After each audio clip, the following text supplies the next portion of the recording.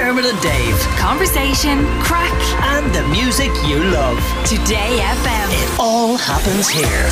Today FM.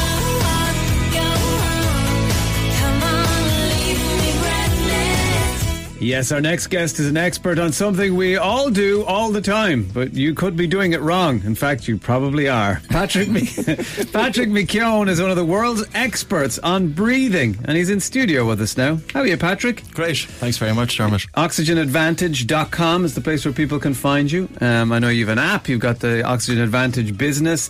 But, okay, tell us, why are we breathing wrong? Well, it's not everybody, of course, but we develop poor habits, and it can be related to stress, it can be genetics.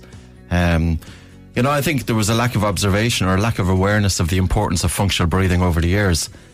Between 25 to 50% of studied children persistently breathe through an open mouth, and research shows that can affect even brain development. And in adults it's very understudied, but about 50% of adults sleep with their mouth open.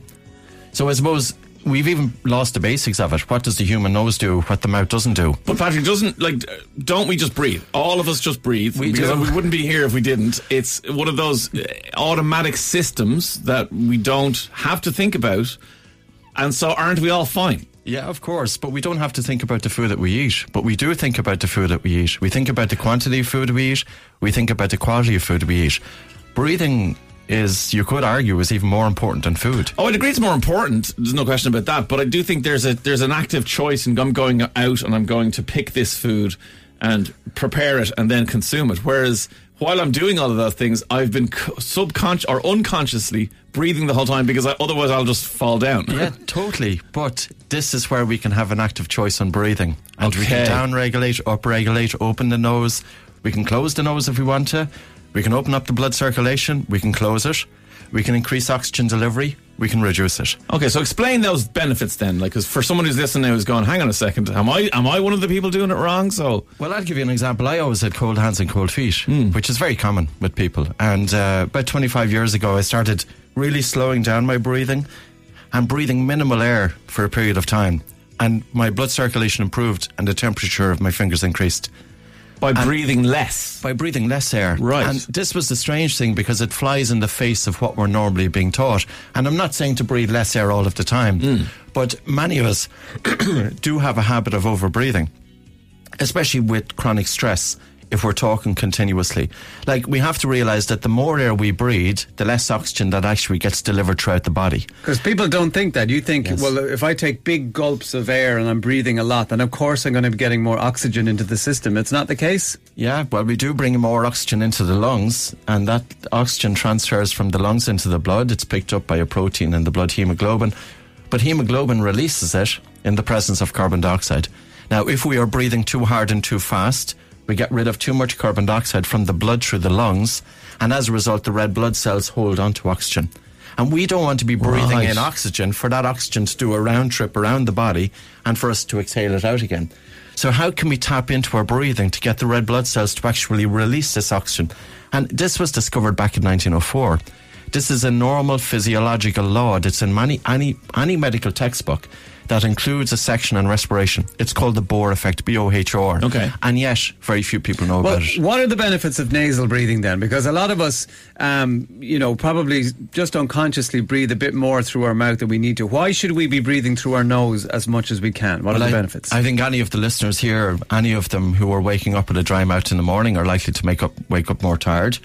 Any child or adult going into their dentist, and if they have persistent mouth breathing, they're more prone to gum disease, more prone to dental cavities, bad breath. The face of the growing child develops in accordance with whether the child is actually breathing through their nose with correct tongue resting posture versus breathing through the mouth. And back in the 1950s, a very well-known ear, nose and throat doctor, Dr. Morris Cottle, he said the human nose has 30 functions in the human body. The mouth has no function when it comes to breathing other than to let air in. And if I was to be crude about it, I would say that the mouth is simply a hole. It's a hole whereby air comes straight down your into the mouth, into the body, into the lungs. Your nose does everything in terms of breathing. And I've just put a list together because I couldn't find Dr. Morris Cottle's list. So I put a list together of 32 functions of the nose that the mouth doesn't do. Okay, so I would think things like filtration, because obviously it has hairs and, it can take particles that we don't want to go into our lungs on that. But what else? Yeah. When you breathe through your nose, there's an increased oxygen uptake in the blood by nearly 10%. Okay. That was known since 1988. When you breathe through your nose during physical exercise, there's increased oxygen delivery to the working muscles. Your recovery is faster. Less DOMs after the gym. Well, that would be true. Yeah. And also, when you breathe through your nose, you've got a better recruitment of the diaphragm, and it activates more of the relaxation response. Like anybody, all you have to do is look down at your chest, take a breath through the mouth, and you will see that mouth breathing is a faster breathing rate, and it's activating the upper chest, and that elicits a stress response. So we can voluntarily change our breathing. So, for example, somebody going into an exam, and that student is a little bit stressed going in, their breathing is a little bit faster, harder, irregular. That stress response is going to impair their ability to do well in that exam. If that student realised outside the door to take a soft breath in through the nose and a really relaxed and slow, gentle breath out through the nose, the slow and relaxed exhalation stimulates the vagus nerve to elicit the relaxation response, and they will be able to down-regulate. So there's ways to up-regulate. You hyperventilate, you do long breath holds, we do that too, or we can down-regulate. Why should we be taping our mouths up at night time? Because this is something that freaks Dave in particular out. Because you sent us in some of your devices for putting over your lips while you're asleep, and I mean you do look quite comical. It has to be said. Apart from the fact that my wife told me to get out when I walked into the room with it on, and there's just a touch of maybe you've been kidnapped. A look to it. But what are the benefits of mouth taping? Because I know a lot of athletes have started to do this. A lot of very health conscious people have started to do it. What are the benefits? Yeah, we should never wake up with a dry mouth in the morning. If we're breathing through an open mouth during sleep, we tend to have a lighter sleep. We're more at risk of snoring. We're more at risk of sleep apnea. And we're more at risk of waking up feeling tired. So if we think about recovery, if we think about concentration, attention span, memory, mood, and it's well documented. Like if you go into PubMed, which is a database of research articles, and put in oral breathing and sleep, or put in oral breathing and malocclusions, crooked teeth in children, you will see a myriad of different articles. It's not that this doesn't get research, it just doesn't get out there.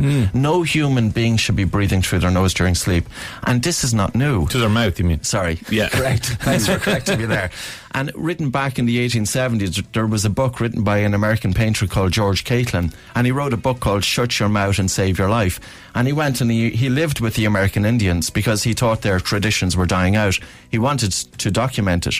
And he found and he observed that the Indian mothers, when the babies had their mouths open, the Indian mothers went over to the baby and pressed the lips together to ensure nasal breathing. So look, we're running out of time, but very quickly then, if someone is listening this morning and they think, okay, I would like the advantages that you're talking about, I would like to improve my life and do whatever, what are the basic 3 things they can do today that will bring them on this journey, start this journey of Oxygen Advantage? If you want to improve your blood circulation, sit down, take a very, very soft, gentle breath in through your nose, almost as if you were hardly breathing, and a really relaxed and slow, gentle breath out, to the point of a slight air hunger. And even though you're feeling that you're not getting enough air, there's increased oxygen delivery, but your blood circulation is increasing. Number 2, start doing your physical exercise with your mouth closed. With your mouth, also running, weightlifting, swimming, well, swimming you'd have to, especially whatever you're doing. Especially light to moderate exercise. Okay. There's so many advantages to it. I've become so hyper aware of other people because, from following you on Instagram, I started exercise and run with my mouth closed. And it takes a while to retrain yourself. But now when I go to the gym, I'm really aware of other people who are over mouth breathing. There was a guy beside me in the gym in Lahinch there a couple of weeks ago, and he'd drop the weight and go, I wanted to do a Native American mother and went over and pinch his lips together. Probably not a great idea. But you mentioned following Patrick on Instagram, so how can people find out more information? I think the best resource at the moment is we have an app which is called Oxygen Advantage. It's entirely free. And literally we put 12 months work into it. It has everything in it, daily plans, it's really tailored. It's one of the most detailed apps on breathing on the market. No subscription. So my goal now is to get an awareness out there about breathing. I'm in this field for 21 years and we've still scratched the surface. Right. And outside of Ireland, we are better known than inside of Ireland. So I think the app could be a good gateway for people to start getting an understanding. Okay, Oxygen Advantage is the app to go and have a look at. Patrick McKeown, thank you so much for joining us. Dermot and Dave. Weekdays from 9 a.m. Today